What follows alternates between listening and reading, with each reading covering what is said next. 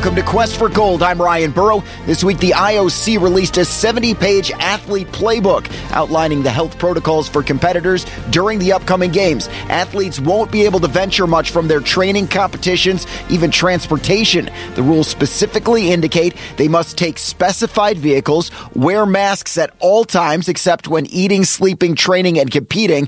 Violators will be warned, but they could also be barred from the games, even fined for multiple violations. The state of emergency in Tokyo is set to end this weekend. Japan has increased event capacity from 5,000 to 10,000. More than 10% of the Japanese population has now been vaccinated for COVID-19. Officials expect 70 to 80% of journalists at the games to be vaccinated.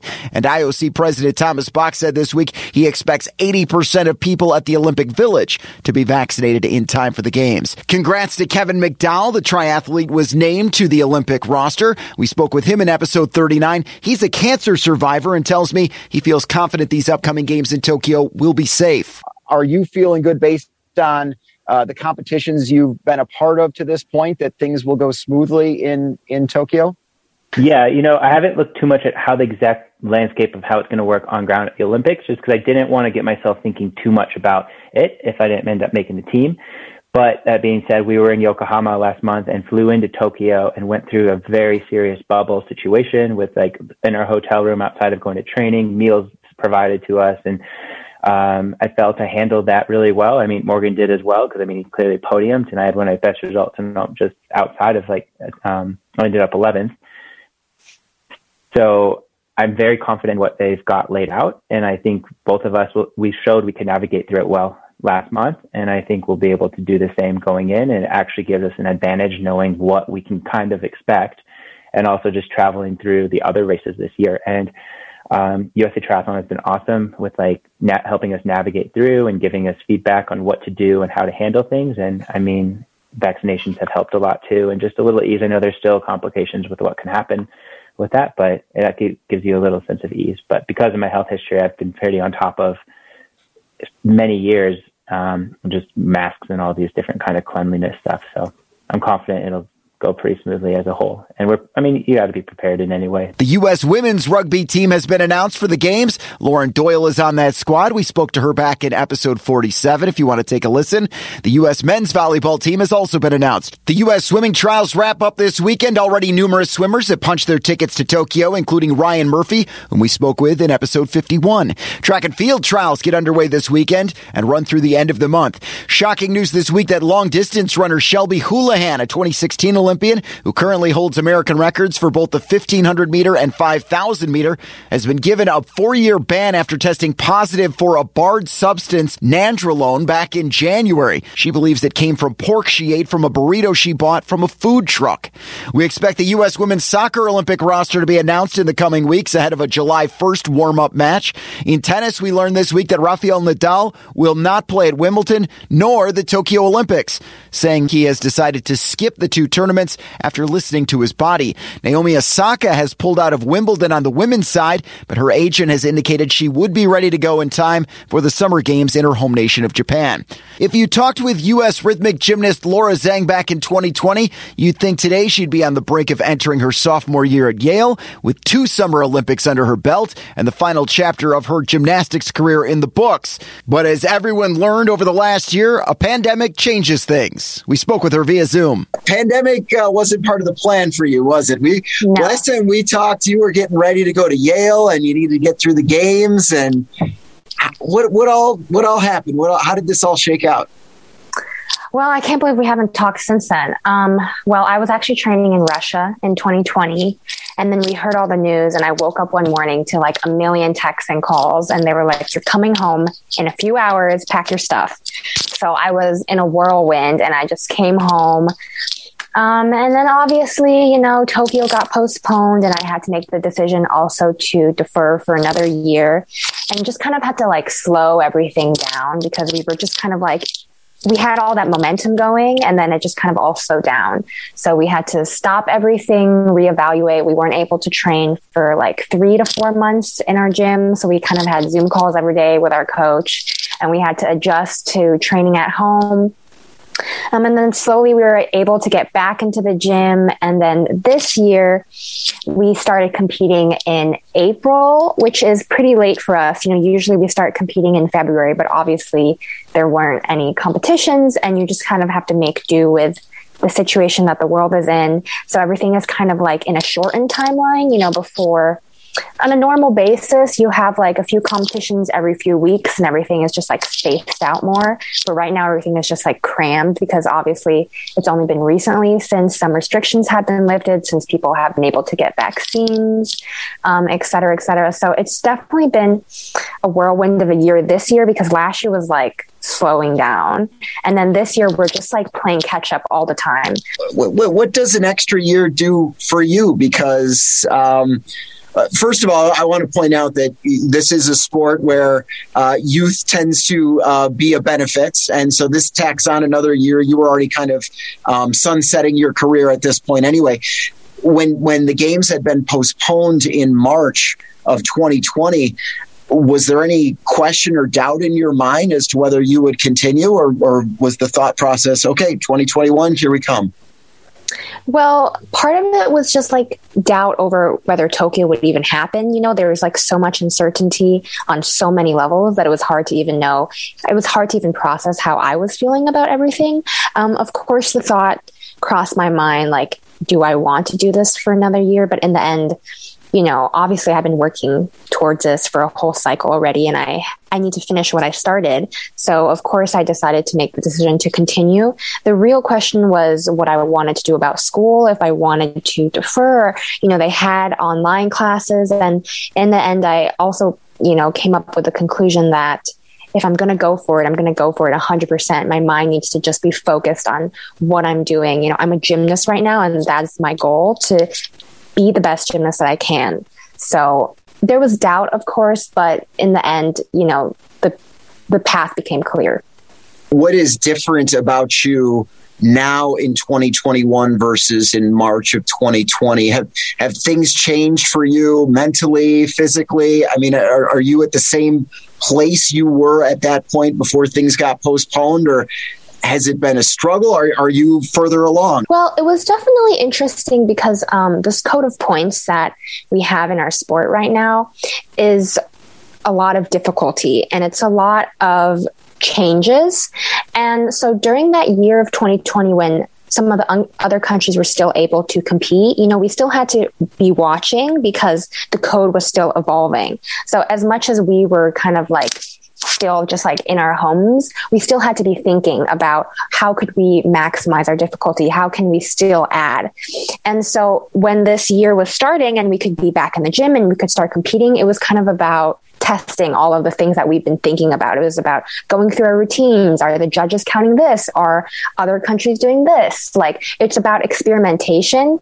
And so very much during the year of 2020, I was always thinking about my routines. I never have stopped. It's only with 2021 that I'm able to kind of like have the momentum behind me where I can test something and respond to it, have that feedback, and then immediately change if need to be, re-choreograph. And so it's definitely a very continuous process that didn't stop last year, but it's just been expedited this year. So I just feel like a lot of energy behind me. And, there's only 2 months left to go before Tokyo, but we're working harder than ever.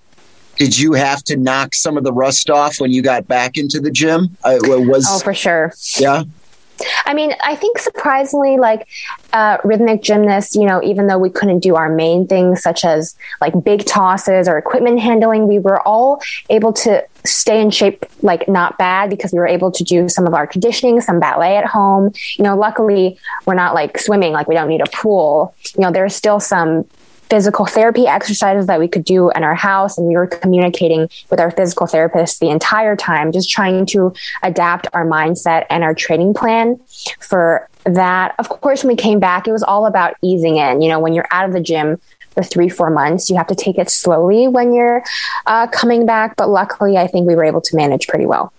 How did you handle kind of the personal aspect of being home and not being training? Did you pick up anything? Did you start any new hobbies? Did you learn how to game or cook? Well, I feel like I experienced quarantine much as the entire world. I went a little bit crazy, but also I was extremely grateful to be able to be at home and to be with my family and to spend time with them every day and just experience, being at home because I am going to college. So as much as it was hard being stuck in the same place for 4 months and actually for the entire year, I was grateful at the same time.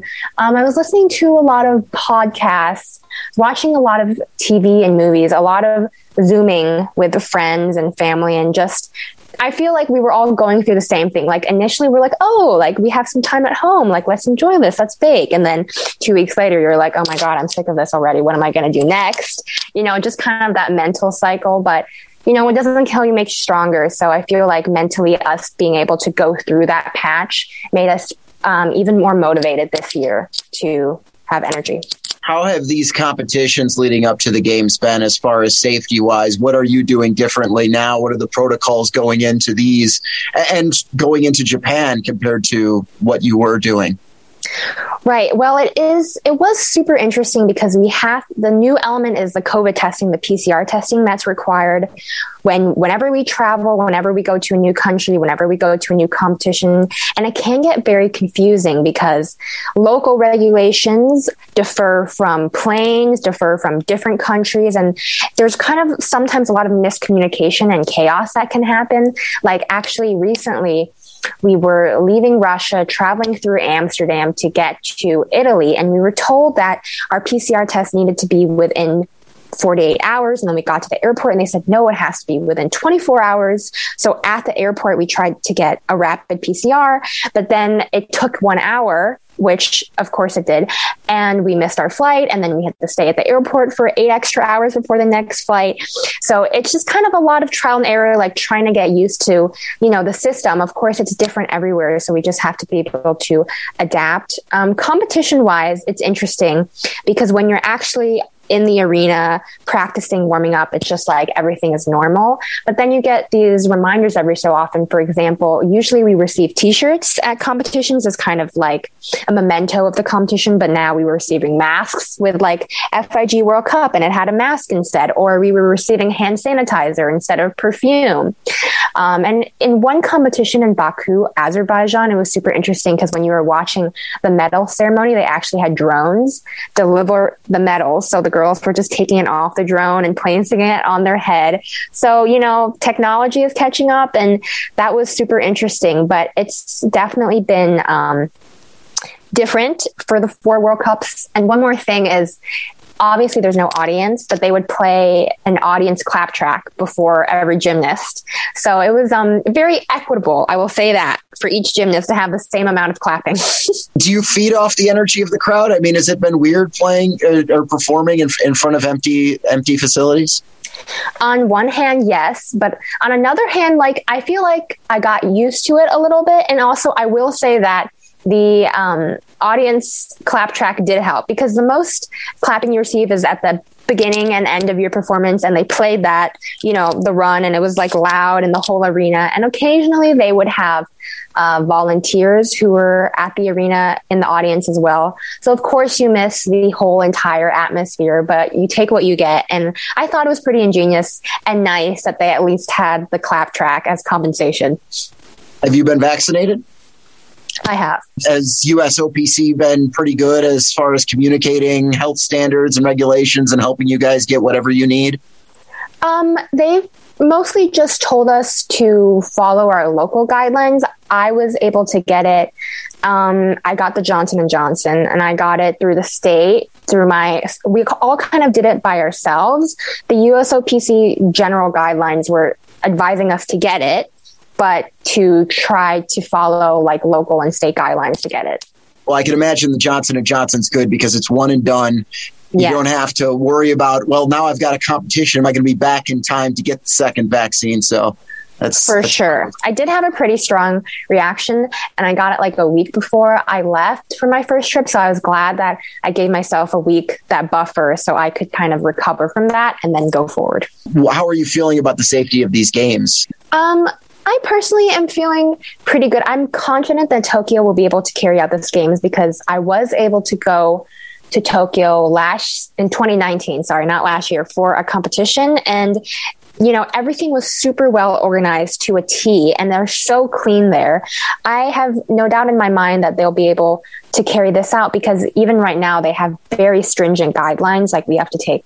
I haven't read the details yet, but there's like 3 different types of testing that we'll have to take. They're being very strict about how long you can be in the country, where you can be. They have like very strict guidelines that they've already given out to all the delegations. So I'm confident that they'll be able to pull off the games cleanly. And as long as everyone tries to get vaccinated, tries to follow the guidelines, wears masks, I'm hoping that we'll have a clean and successful games. And based on my experience of competing these last few months, it is possible. Does your family typically travel with you when you go to these competitions? Because that's not something that's going to be allowed in Tokyo. Yes, it's very disappointing. That's one of the most disappointing things, is that our families won't be able to come. Of course, my parents and my sister were so looking forward to be able to come and watch, to cheer me on. But, we're in a pandemic, so it's understandable situation. But of course, they're disappointed that they won't be able to travel and come watch, but at least they'll be able to watch, on the screen. Well, what steps do you still have to take? Because the bid is there, right? And you have to fill one of these 2 bids to go in. Does it all come down to St. Louis basically later this month? Yes. So in 2019 Worlds, we qualified 2 spots, but not ourselves. And so at Nationals, we'll determine who gets those 2 spots. Okay. All right. Let's pretend that we'll move forward and assume that you are going to the games, and it's going to be different. You were there in 2016. You were there for Rio, and there was Zika and there were concerns there. This is different. This is going to be a completely different experience. We talked in 2016 about how you wanted to get lots of pictures and really enjoy yourself at the Village, whatever opportunities that you got, and at the closing ceremonies. Those opportunities are going to be a little different, maybe few and far between this time around. For sure. We won't be able to travel, outside of the Village, even inside of the Village. There'll be very strict guidelines, but I'm still looking forward to a few innovative things. Like I once read an article that they were going to have robots or something in the Village, cleaning everything, or that the beds are going to be 100%, recyclable or made out of wood. Tokyo is always ingenious. They have so much technology. So as much as we're missing out on, there's still so much to look forward to. And bottom line is we want these games to happen. And as long as I get there and I compete, I'll be happy. Are you still tinkering with music and routines, or are you pretty much locked in with what the plans are moving forward here? After every competition, we tinker a little bit, and even now we're still making some changes, but it's kind of the nature of this code, and also the nature of us not being able to compete for a whole year, that we just have to be adapting. And right now it's not only about working hard, it's about working with awareness. So every day when I'm training, when I'm practicing, I always ask myself, why am I doing it this way? Why am I doing it that way? Not only does it keep me sharp, it keeps me on my toes, literally. And even though it might be hard having to adapt to all these changes, I think it makes us stronger and it makes it more interesting. So really constant state of catch up, still doing a lot of changes, but moving forward, working hard. During the media summit, this is, you can, whatever your comfort level is on this, during the media summit, some of the Asian American athletes had talked about some of the things that they had experienced, whether it be racist comments. I mean, there have been assaults in America. We've been seeing that. You come from a family, I believe, from China, correct? Okay. Are you able to speak about any of that? I mean, have you witnessed any of that? Have you experienced any of that? Not only from the Atlanta situation, but since coronavirus. I mean, have you been a part of that or witnessed any of that? I mean, obviously, it's horrific what's happening with the anti-Asian American sentiment. But I will say, I can't really speak on it on my behalf. I've been lucky to be relatively sheltered because I've just been in my house, or I've been in the gym training, or when I've been competing, it's just been hotel and gym. So luckily, I've just been focused on what I can do, what I'm doing, training in the sport, and kind of trying to block out anything else that's happening, just focusing on myself and what I can do for Tokyo. What's going on with Yale right now? I have officially enrolled for the fall year, and we are supposed to get our housing assignments pretty soon, in a few weeks. So I'm excited for that. Trying not to let my excitement for Yale overshadow my excitement for Tokyo, just trying to focus on one thing at a time. But of course, I'm very excited for that because if all things go well, it's supposed to be back on campus. It's supposed to be, everyone has to be vaccinated, but things are supposed to be looking a little bit more normal as the months go on. So we'll see. Have you settled on a major? I know last time you were still kind of deciding. Yeah, I'm still going to go with undecided for now. I feel like at the very last second when I have to pick, then I will speak my mind. But since I'm not 100% sure either way, I'll just leave it. I'll leave it a mystery, Where can people find you? Where can people track your journey? Are you on social media at all? Yes, I am on Instagram as Toss and Catch. That's a reference to the sport and constantly tossing and catching our equipment. And I'm also on Facebook. Next week, we talk with a U.S. men's volleyball player set to head to his second Olympic Games. I'm Brian Burrow. We'll see you then on Quest for Gold.